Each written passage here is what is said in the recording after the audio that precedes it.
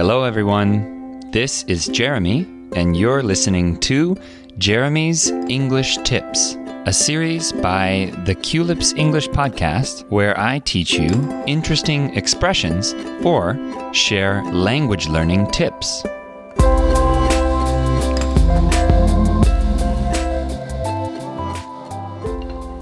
Welcome back to another episode of Jeremy's English Tips. Thank you all for listening today, everyone. In this episode, I would like to talk about how to make learning English more fun. Now, I'm sure you all know that English is a global language. That means that you can connect with people from all over the world using the English language. In a way, English is like a key to the world.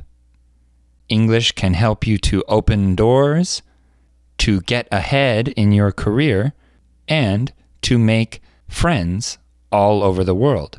However, learning English solely for professional reasons can easily lead to burnout. Burnout means that you have lost the motivation to continue studying. In my experience as an English teacher, I have had students who studied English to get ahead in their career. But I noticed that they would often get frustrated and stop studying for long periods of time. However, other students of mine were learning English mainly for fun.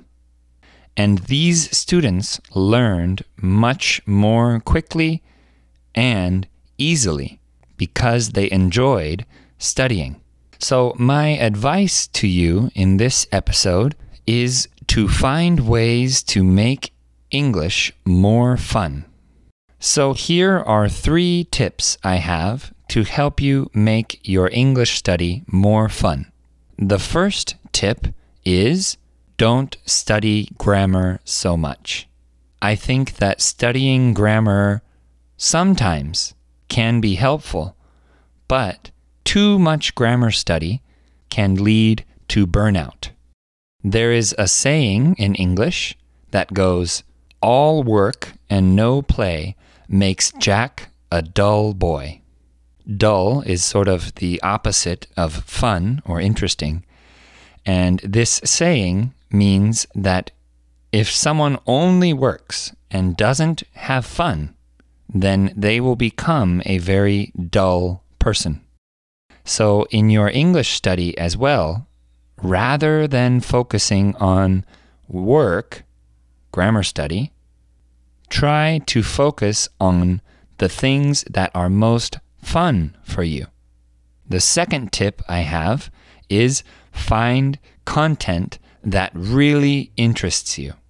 I know from experience, when I was studying Korean and Spanish, I often found myself watching videos online or reading articles about things that I was not really interested in. I chose the materials because I thought they were good study materials.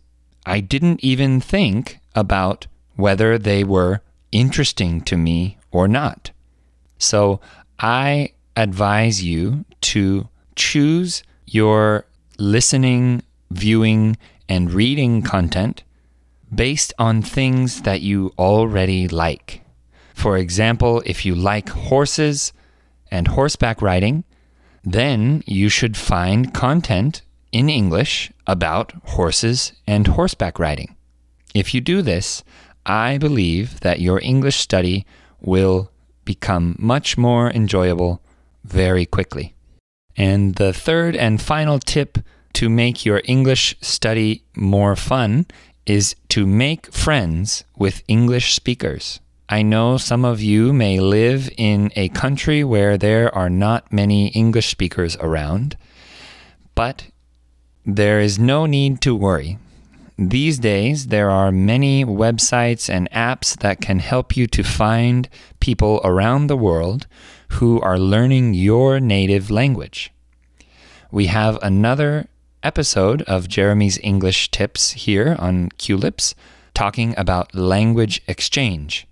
And in that episode, you can find out more about how to make language exchange friends on the internet.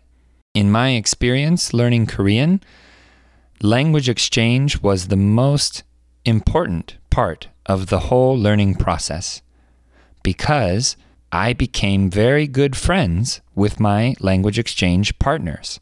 And because they were my friend, I wanted to improve my Korean for them, not just for me. So if you are learning English for professional reasons, I suggest making your study more about fun and making friends.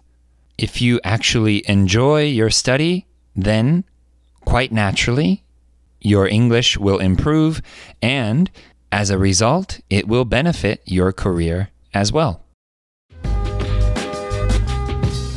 So that's all I have for you in this episode today. Thank you again for listening. If you'd like to let us know what you think, you can send an email to contact@qlips.com and let us know.